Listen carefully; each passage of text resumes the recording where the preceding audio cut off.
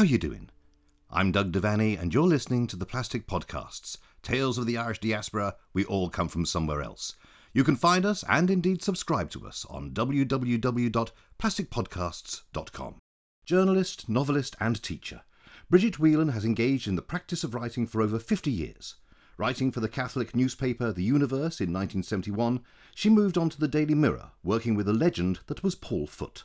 Her novel, A Good Confession, came out in 2008 and is set in 60s London and Kerry, while her e-book, Back to Creative Writing School, and her various lectures in both creative writing and non-fiction have inspired and supported numerous scribes from all walks of life. It's a fascinating story, one of constant change. But before we get to that, we talk about her early days in London. Up until the age of 11, we lived very near Sadler's Wells Theatre it was then the London Borough of Finsbury, now part of Islington, so a very central part of London. And then we moved out to the suburbs. We moved out to Ilford in Essex, and that was at the start of my secondary school. And your parents are both Irish? Yes, my mother was from a small village called Currans, very near Farranfore Airport in County Kerry. And my father was from the Midlands. He was from Tarlington in County Offaly. And when did they come over? My mother came over first. She came over in 1942 to train to be a nurse, which I think afterwards, you kind of accept what your parents did. But she came to at wartime, the country at peace, to a wartime country. I mean, in the centre of London, and she was bombed out of hospitals and things, and why she did that was because she decided she was a farmer's daughter, and she was working away in the farm, and she wanted more, and she wanted more opportunity than that. And she had an uncle who was a doctor in London. She wrote to him for advice. And at that time in Ireland, you had to pay for your training to be a nurse. And he said he would be very happy to pay for her to be a nurse in Ireland. But if she wanted to come to London, then he would find a hospital and he'd help her in every way he could and see her as often as he could. And she decided to come to London because she was scared that she wouldn't succeed in the training, and she didn't want to be beholden to him. She didn't want him to pay out money that she actually might not graduate as being a nurse. So that's her reason for coming to London. And she did write about it. She was interviewed about it, her experiences as an immigrant. And so she got on the train at Farranfore, and by Killarney, she was ready to come back home. But she made it across and stayed for 40 years. She was 20 years old when she left, 40 years in London, and then she retired back for about 20 years, coming eventually back to us, to my sister and I, so she could be near us, about 6 years before she died. So the last 6 years, she lived in a sheltered accommodation very near us, and then in a nursing home. And what about your father? He came after the war, but it was still being in the 1940s. And he came, like a lot of Irishmen, to the building sites to rebuild Britain. And they met at a dance in Holloway Road, and then lost contact with each other because she was going home on holidays to Ireland. And what the hospitals used to do was, for the Irish nurses, is give them their holiday in one block.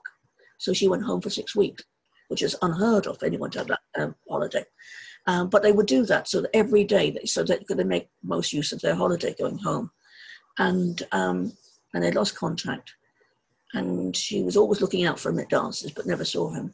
But they moved hospitals quite a lot.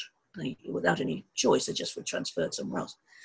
And he waited outside various hospitals, and as nurses came out, and he said, do you know Nancy O'Sullivan? And eventually he found her. So that's rather nice. It's a very sweet story, isn't it? Yeah. Did you say your mother wrote about all this? But no, she was interviewed for a lovely book called Across the Water, which came out in the 1980s, about Irish women's experience of immigration. Across the Water. Yeah, it really was quite groundbreaking. Got a lot of reviews at the time. Yeah. So, like you say, you were raised in Ilford, was it? Yes, Ilford, Essex. Seven Kings, just a little place outside Ilford. Yeah. Right. And when you went to school, and I'm presuming this is what, about the age of 11 or so? Yeah. I mean, you're a kind of fish out of water, obviously, because you only just moved into the area. And did your Irish background give you any like a greater distance, or so, just add to that sense of isolation, or was it not an issue? Yes, it very much felt like being an outsider. We moved just as I was entered secondary school. My sister was a year older, and there simply were no places in the Catholic school, secondary school, in the area. And my mother decided that my sister and I would stay together and go to the same school. And so we went to an ordinary state at secondary modern, which was a big shock as well, because in London schools had gone comprehensive. They hadn't yet gone. So we didn't have any 11 plus results to give anyone. And so we only could go to the secondary modern. And it was it was a very different world. I remember I did learn to stop blessing myself at meal times and things. That school lunch wasn't. That was odd. But you had things like, observing the holy days, the days of absence, and things like that. Yes, it was a very different setup. It wasn't something we were familiar with. It was a different kind of community. And I suppose, and we felt different there. Was that the Catholicism more than the Irishness, or was that part and parcel of the same thing? It's always difficult to define that, actually, isn't Yeah. it? Especially as most people who are Catholic are also Irish, and that would have been true there. I don't know. I think that those were so closely identified. I think in one's own mind as well, as being part and parcel of who you were. What we did do was go to instruction at the local Catholic church one day a week, one evening after school. So we met up with other children who were in the same position as ourselves, and eventually, went to youth clubs there and everything else. So there was a community that we could look into, but it was the daytime. School was a very different proposition than the one we had experienced. Did your parents come from a period, and I'm referring back to my own dad's experience of school, which was out on the west coast in County Clare, and at that time in the late 40s and early 50s, it was it seemed like a fairly nondescript experience that really he came out of it without much in the way of a formal education. Yeah, my father certainly didn't come out with much. He went to the Christian Brothers, and he would tell us tales of how cruel they were, of how he was a great, and he was known for it, how great he was at truanting, and how he could cook hedgehogs in a special farm. He would eat on, outside and everything else, and he would camp and do anything to avoid school. But eventually, he did get some schooling maybe, but I think he got very badly treated. And the story which I treasure most, which says an awful lot about my dad actually, is that he left school at 14, and he walked out of the school on the Friday to the gate, turned around, went back in, and punched his teacher in the face and knocked him down and walked out. So I can't imagine my father ever fighting, but he would do that, yes, for all the blows he had suffered while he was a kid at the school. Yeah, so he wasn't that much interested in education. Any interest he had was beaten out of him. Couple that with dyslexia, yes, and he went on at that time to be an apprentice butcher, which I don't think he enjoyed much. He did his apprenticeship, but he never really worked in the trade. And then worked on as a turf cutter for Warner Mourner, and then, as I say, came over to England and worked on the building sites until he he's very good at his hands. I mean, if you know, he would have been he was a terribly good handyman. He really, for someone who had all those things, he absolutely understood lots of things. He could fix a television. He probably could rewire. He would be able to rewire a house, although he wouldn't do it because he has too much respect for the electricity to do it without being checked. But he understood all that. But he should have been an electrician or something like that. But he became a wood machinist, a sort of maintenance person on railway from 1960 onwards. Mm. So that was his job, which had a wonderful benefit of allowing us cheap fares to Ireland, which meant we went home to Ireland every year.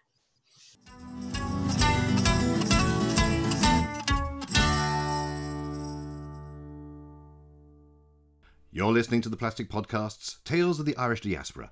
Subscribe to us at www.plasticpodcasts.com. Bridget Whelan's career took her from Catholic Weekly to Fleet Street and beyond, and it all started with her mother finding an advert in the Universe. I'd left school and I'd gone on to a sixth form college and was having a great time there. But I was still 16 and she decided this is enough. That was enough education for anyone to have, and I should really be working. So that's what I did. I went for the interview. I wasn't best pleased. I didn't want to go. I didn't want the job. Particularly, I had to go to the interview, and they gave me the job because it was, this is early 70s. You got a job so easily. It can't, if you lost one, you get another one. My husband worked in the newspapers and print all his life, and he said he remembers seeing a job on a Friday night and not feeling at all worried because he knew he'd just be able to walk in somewhere Monday morning and get another one. And it sounds made up. It sounds a fairy tale, but it was, I think, an extraordinary period of full employment, so that if you wanted to work or were able to, you could. It was a time of full employment with possibilities and prospects, I think. And did it help that you were Catholic to work for the Universe? I mean, did that? Oh, I think that was essential. Did that reignite your involvement with the church, or did that create more distance? Oh God, no, well, not really. I think you probably had to, just because there would be so much to learn, if you didn't have all that background. But no, I wasn't. I think I stayed there 4 or 5 years, and but no, it was quite good fun, and it was a very interesting bunch of people to work with. The news editor was absolutely brilliant journalist. I mean, very good. I mean, really good professional people. So it was a nice place to work. Yeah. And then you moved. Did you move straight across to the Daily Mirror after that, then, or? Yes, but not to a journalistic role. I went there to join a team of advisors on the Marjorie Proop's advice column. So basically, we were there answering the letters, the many letters she would get in. She was a lot of people wouldn't even remember her name now, but she was very famous agony aunt. So that was very different. I got involved with the trade union in the Daily Mirror, which is fascinating. Closed entry shop. You couldn't get a job unless you also agreed at the same time to join the trade union. Yes. I mean, you wouldn't, human resources would not, personnel would be called, you just it wouldn't happen. And indeed, a lot of jobs you got, the employment agency as such was the trade union. And it was probably one of the best organized industries in terms of trade union membership, probably in Europe. And that was a very interesting experience. Was that the NUJ? No, this was not. As I'm saying, this was I did get onto, I did become, or I did rejoin the NUJ again, but this was, it was Nat Soper, which no longer exists, and which eventually merged with SOGAT. So one of the major print unions. Was that SOGAT 82 in the end? That's right. Yeah. Which is probably when they did it. That must have been right. Yeah, that was right. When we were going to the dinner. Yeah, that would have been it. Yeah. You worked with Marge Proops, and also when we were talking prior to this interview, we were talking about the kind of pastoral care that a newspaper seemed to have for its readership. Yeah, this we had, and I became the welfare advisor for the reader service department. Indeed, towards the end, the deputy manager of the department, which was, I think, we had a staff of about 30, which was a large typing pool, and I don't know, about 15, 16 advisors. And this wasn't unique. My understanding is these departments were created in a lot of the newspapers after the Second World War in response to social need, in response to people returning from the forces, being demobbed, and needing advice about so many things. Housing would be a major one. Item. Without a Citizens Advice Bureau, without many advice points anywhere else. And so this was a large department. It also fed news stories into the newspaper. People would write to us and we'd investigate, and if it seemed like something that we could make a news story out, it would be sent over to editorial. It also meant that all those letters that came into the newspaper, which would never make a story anywhere and shouldn't, didn't just get filed or thrown away. They got a proper reply.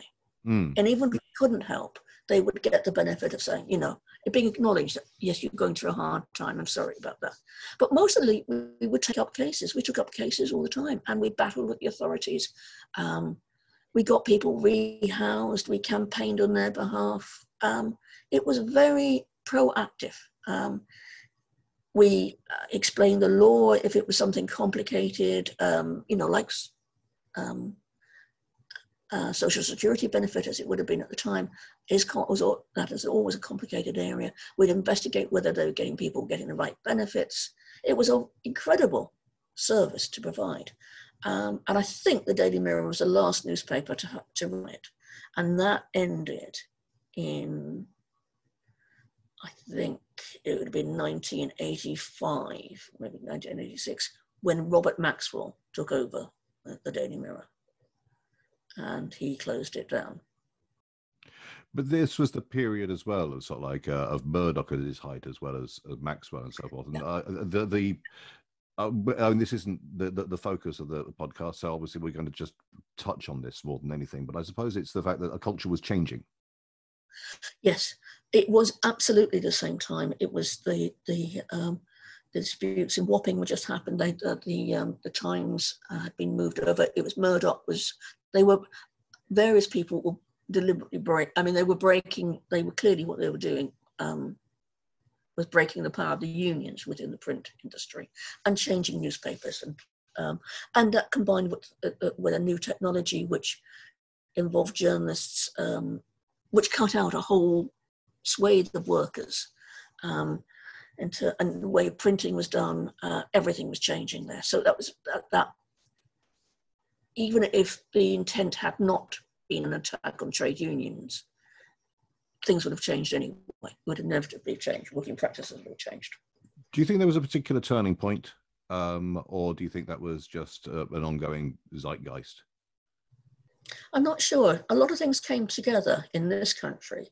I mean, I'm not really sure for how the same sort of conditions played out in other countries, but certainly the fact that Maggie Thatcher was in power would have had an important impact. I think the Daily Mirror was an important newspaper, and I think it still is important. But I think but at that time it clearly had an agenda which was different to many newspapers, and one of them was that you are always critical of whoever is in authority, but you are Labour supporting and you are left leaning. You champion the underdog. You look at social. You are interested in social causes and things like that. And it had a fantastic, I mean, it used to be Page 5, which was devoted, I kind of think, to foreign news. And, you know, they would write a paragraph about what was happening in Indonesia, which is probably all you need to know. But that was great. In fact, you could do it. And it was written in a certain style that it would have been, that my father, with all his difficulties, would have been able to read it. Yes. That takes enormous skill and ability. And I was there for a year in Robert Maxwell, after Robert Maxwell died, and before what really we would have said was the banks taking over. There was a kind of year, a hiatus. No one knew what was happening. At one point, it seemed that perhaps another member of the Maxwell family would take over or whatever. I think Maxwell died in 1990, didn't he? Yes, that would have been right, yeah. In a way, the editors were in charge for a year. And really, they were trying to work towards an editorial buyout. It never happened, and it probably would never be allowed to happen. And Maxwell's kind of, I mean, the banks really owned it, and they came in and put their own people in. But that was, you know, a wonderful time. And I also was working at that time with Paul Foote in his office. He had a weekly column, which was a very hard-hitting, very thoroughly researched, devoted to investigative journalism. And he would be looking at corruption and things like arms deals and really things happening anywhere in the UK in any field. And that was a wonderful experience. And one of the things, I mean, the phone never stopped there. It was always ringing, people ringing in stories and everything else. And it was called an alternative newsroom, his office. And one of the things about Paul was that he never bought a story. And people would ring up, and you know, maybe someone like me, I mean, the team was terribly small. It was 4 people, and that included the secretary. And we'd ring up and they'd say, you know, I've got something very big to tell him, but I want money for this. And I said, well, you know, if you'd like to tell me what it is, and, you know, Paul will try and ring you back or something like that. But, you know, to be fair to you, I'm going to tell you there's expenses, of course. You know, if you have to come and see him on train fare, we'll pay you train fare, but Paul never buys a story. And I never knew anyone to stop talking then. He said, well, okay, I'll give it to him because he's Paul Foote.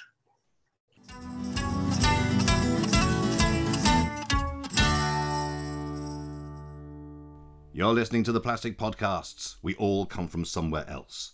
This is the section of the podcast where we ask a guest to raise up on the plastic pedestal a member of the diaspora of either personal or cultural significance. This week, Janet Behan. I came up with Brig Brennan, who is a fantastic, wonderful actress. I don't know if I was her understudy, but I was an understudy at the National Theatre when they were doing Dancing at Lunacy. And I just remember sitting in rehearsals and watching her work, and it was just so fascinating. And then I saw her not long ago in The Ferryman. She played the sort of the Granny Faraway, I think she was called, or something. Oh, just sensational. And she played Beatrice. I was very, very lucky that she said she would play Beatrice in the first production of the play. She couldn't do the second one, she was doing something else. But yeah, she's a fabulous, fabulous actress. And, lives in Hackney, I think. Did it. She used to live in Hackney anyway. I think she probably still does. And yeah, she's a great person and a great actress. And is there a particular quality of hers that you most admire? Honesty. She's and she's funny, but she's piercingly honest. Mm-hmm. Lovely. Thank you very much. Janet Behan there. Now back to our interview with Bridget Whelan. And we talk about the changes that she's seen in the approach to the Irish in this country, and if there was actually a turning point in the history of the diaspora. It's one turning point. Well, I mean, and also in the middle of that, it wasn't just no blacks, no Irish. That changed. That kind of changed. We got laws. Anti-racism laws and everything else. Then we became. If it wasn't the thick paddy, it was the dangerous. Who are you? You're the one. The RA's active campaign in Britain was an incredible influence on our lives, simply because of the way one was treated, and that a suspect community, and I think the Irish community's response to it, and it was very, and it was the PTA, the Prevention of Terrorism Act. Was very instrumental was that it was suppressed. Don't put your head above the water. Don't do anything to upset people. And I think incredibly important events were things like the Guildford Four, the Birmingham Six, the Maguire family being arrested. And long before the first appeals went through, people in the community knew these were innocent people. And it was very influential. My mother retiring back to Ireland, I remember that now. And her big thing was Annie Maguire. She is so identified with Annie Maguire, the mother of the family, of the aunt of Jerry Conlon, who was dragged in by the police in that awful period in the 70s, where it did feel that you were guilty of being Irish before anything else. And her comment about Annie Maguire was that, and I can hear the sense of wonder in her voice, Annie Maguire drank in the Conservative Club and they took her. She said, I would never have the confidence to walk into the Conservative Club, to a Conservative club, if they could take the Annie Maguires of this world. And not feeling safe in this country. I really think, my mother said, I don't think felt safe. And she would certainly tell me off about the way I did things. Like I would have a couple of Irish post or an Irish paper and I wouldn't have it hidden in my handbag. No, you mustn't do that. Don't display it. Don't tell him Irish. And what she would say about herself is always have the right change for the bus, so they don't hear your Irish accent. And this is living in Ilford and Essex and going about her normal work. Don't buy Irish newspapers in an English newsagent. You go to thank God for the Indians and the Pakistanis. They came over and took our newsagents. That means you could go buy an Irish newspaper. And I think she was not alone. I think that's just,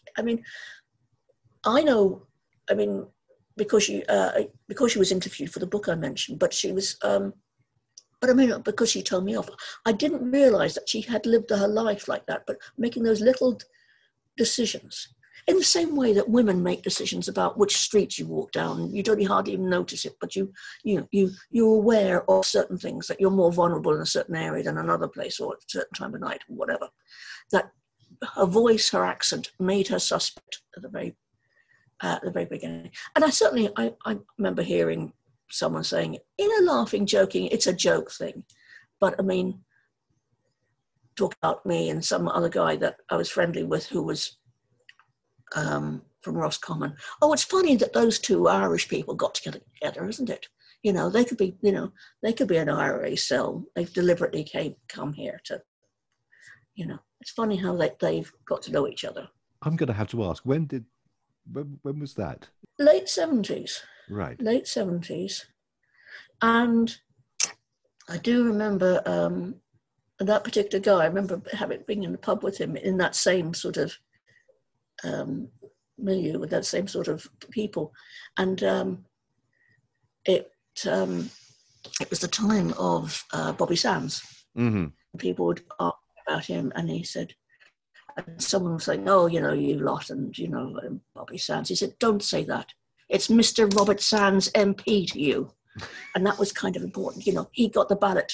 He did get the, and actually, but but even he, I mean, but you wouldn't tend to talk about it in the pub like that, because you would be, again, we was a suspect community, and you don't put your chin out too much. You don't put your head above the water. You just keep quiet.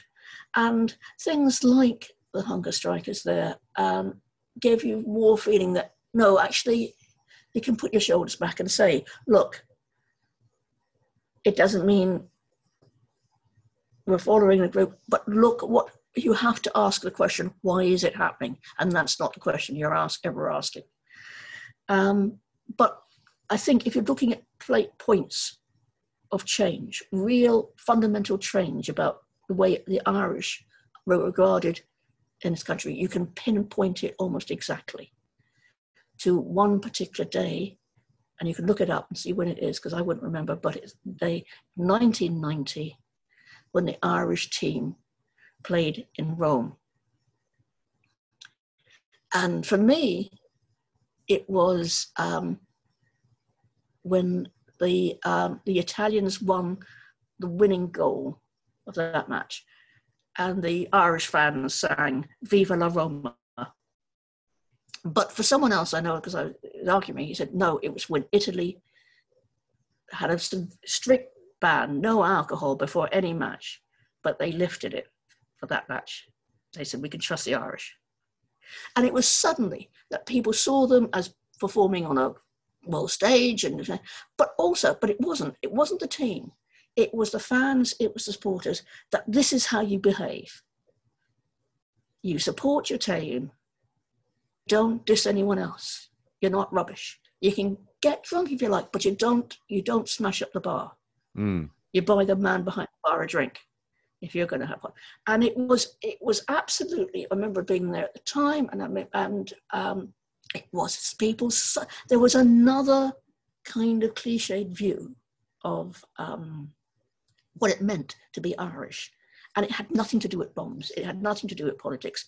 It was seen to be a way of doing things, which was, and everyone could recognize was an okay way of doing something, of actually being able to take the best out of that moment, but not steal it from someone else. Yeah, you're a better team than us. We're just granted. It's just been great being able to play with you. And I remember not long after that, I must have been commuting in London, and very near, in Tottenham Court Road, I saw that a new sandwich bar had opened up. And this would have been 1991, 92, and they called themselves an Irish sandwich bar. And you think, my God, it was only 10 years ago, you wouldn't put your name in front of a bar if it was Irish sounding, because you'd be afraid of a brick through the window. Mm. To actually advertise, because it became, and then what happened, of course, was also coming at the same time in England, in London, very much in London, was the Ryanair generation of immigrants. And they weren't coming off the boats looking for work in low-paid jobs. They were coming well-educated, and they were working in the finance sectors. They were working in banks. They were professionals.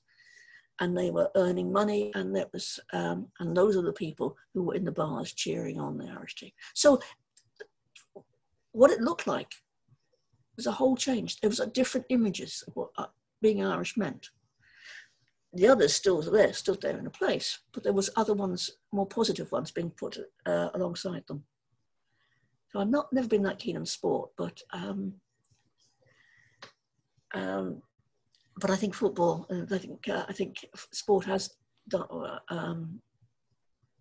perhaps the way we deal with sport, has been important in our story in this country. There's an irony there, of course, because there was a huge diaspora element to the Irish team during that year. I mean, after all, Course, it was 1990. Yes. It was managed by Jack Charlton, and there was quite a bit of fuss at the time about the number of players coming over from the English teams. I remember, and I remember saying to someone, I said, well, it's the same rules that apply to everyone else. The same rules for joining your national team. It's just that we've got more of them than you. We've got more immigrants. We've got more, that's what you get for 200 years of sending out your youth, of losing that generation every time. For 200 years, young people left. And, my parents moved back to Ireland in the early 1980s. And it was, and we obviously I'd go visit them as often as we could. But I remember being there at Christmas and seeing one Christmas, and there was a news report, and it was the eve of Christmas Eve, a few days before Christmas. And there was only one item on the news report: they're coming home. And it was the crowds waiting at the airports for sons and daughters to come home.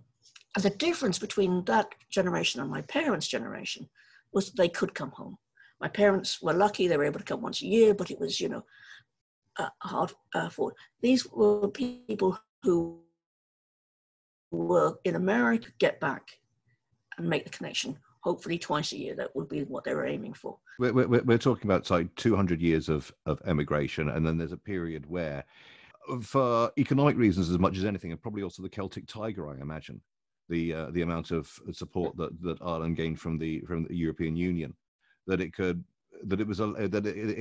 the leg up, as it were, to be able to, I don't know, it's like see eye to eye with any other European country on a financial basis, on an economic basis, as much as anything. Yes, and also that combined, of course, with technology, meaning that being a small island off the European mainland was no longer a fantastic disadvantage. If you're a computer call center, you might as well be, you could be in Kilkenny as anywhere else. You didn't, so location no longer was the be end and end all of many industries. We've seen that. So that was another factor in it. Yeah, I mean, that was the incredible thing, was, again, I quote my mother, because I did appreciate that she didn't, her thinking wasn't always conventional. It was, she tried to think things out for herself. And I mean, I remember a long time before the Celtic Tiger, but she said the one thing that would change Ireland and save Ireland and make it different was just more people staying. And her idea was that it would, once you have more people staying, then you've got more people wanting goods, therefore be more industry and everything else. It would have an economic impact, but more importantly, that you wouldn't lose your youth every time. Because who are those people who go out and immigrants? Well, we don't know much about them, but we know they do something. They're active. They have made a decision, and they have left. And we can think there's another quality they must have had. It takes guts to do that. It takes enormous courage to do that.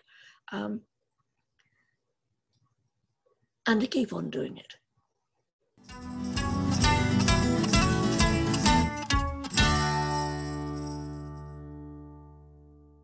You're listening to the Plastic Podcasts, Tales of the Irish Diaspora. We all come from somewhere else.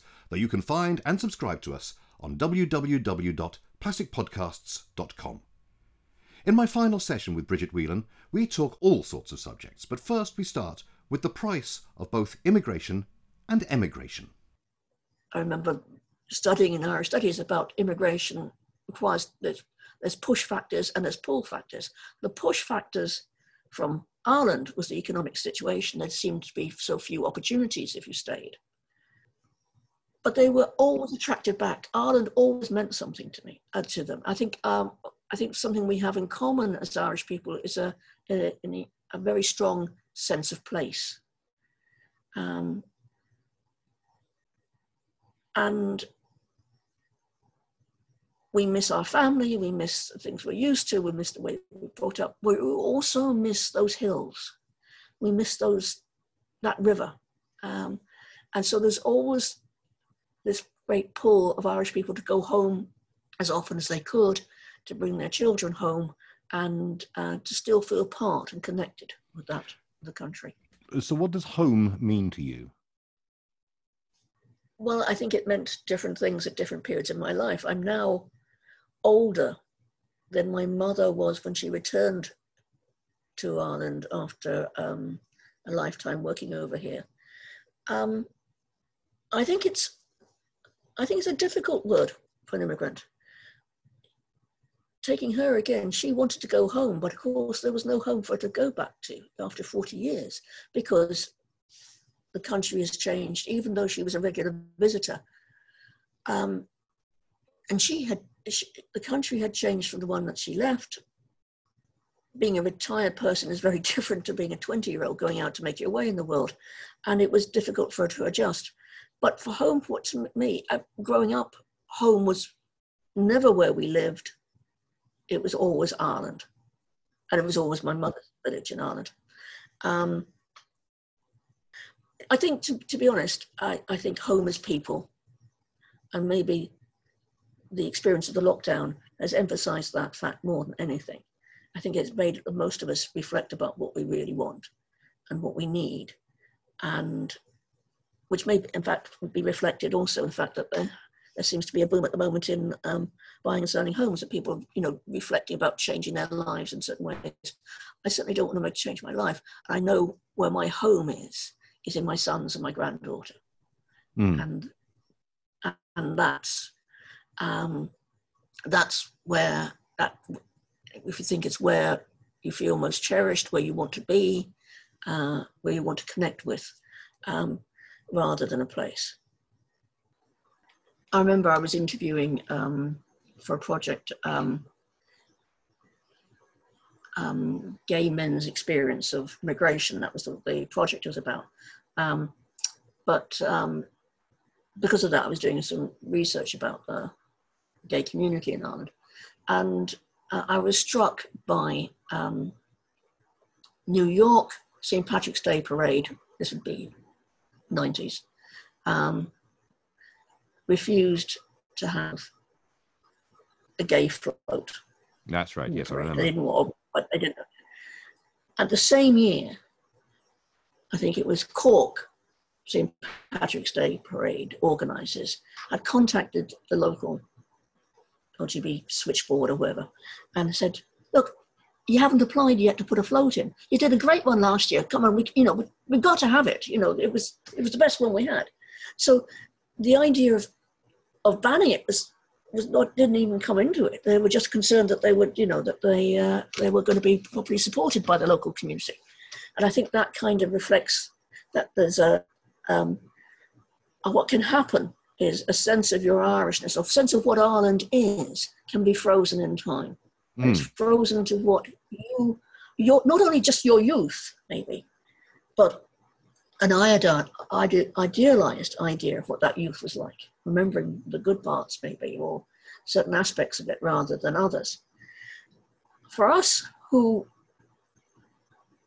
were never born there, we are the child. I mean, I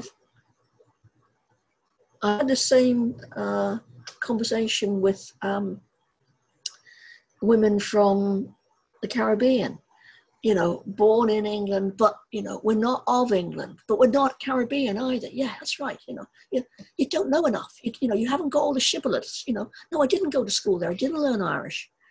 Yes, I do happen to know, I do consider myself Irish. That's what I put down on that form. Well, I do that because what else would I put? What else could I put? There is no other box for me to tick. And I can't invent another one either. It's not. But I think that is part of the immigrant experience, is that your children are going to have a foot in two countries and a home in neither. Effects of immigration, I think, go on much longer than we actually appreciate. There was a very good study, I think in the late 90s, might have been 2000, done by Dr. Mary Hickman and others about researching into discrimination against the Irish community. And there's sort of incredible things that are coming out of that, like that as a group, we're the one immigrant group whose health deteriorates on immigration to England rather than improves. And when in light of mental health, that goes down to the third generation. That we can see that there is an impact and there's correlation between the things. And perhaps it's not that surprising because we've talked about various things, but until relatively recently, being a suspect community, and knowing too that, you know, we are still, although we speak English, although we're white, we're all that, we're part of the system and everything else, we are still on the outside. We're still on the edge. And it's, and maybe, I don't know why also are we the community that's our health deteriorates on immigration.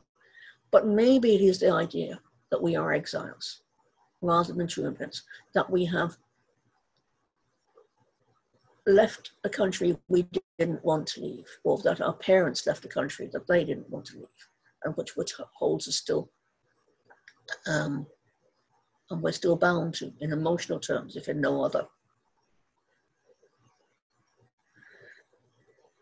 And that in some, we are reluctant immigrants, and that perhaps we lay some of the responsibility, the need to immigrate on the door of the of English history. That it's the relationship between the two countries which have created that situation. And now next year we'll be celebrating the creation of the Irish Free State. So it's these things have long consequences. One last question, it's in two parts essentially, and that is that we've talked about your sense of being an outsider and having a foot in two countries but a home in neither. And do you think that that sense of being an outsider has helped you in writing? Well, I think it's a really good place to be, because I think writers are always the outsider. We're looking on, aren't we? We're making a story out of the things that other people are experiencing. Instead of being in the moment, we're slightly out of the moment and looking at it and trying to make connections. So I think writers are often the outsider for some reason, taking a step back. Which then leads me on to the last question, which is, what does being a member of the diaspora mean to you? It's so closely entwined to my sense of who I am, that the question you just posed is as difficult as if you were to ask, what does being a woman mean to me? It is who I am. I am part of that community.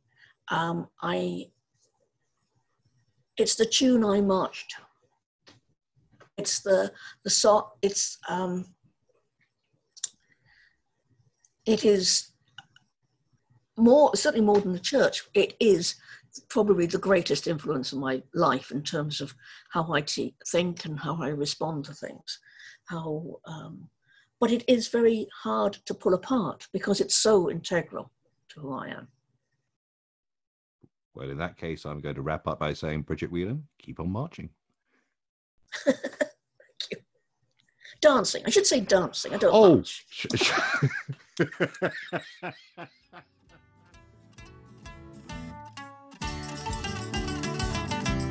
You've been listening to the Plastic Podcasts with me, Doug Devaney, and my guest, Bridget Whelan.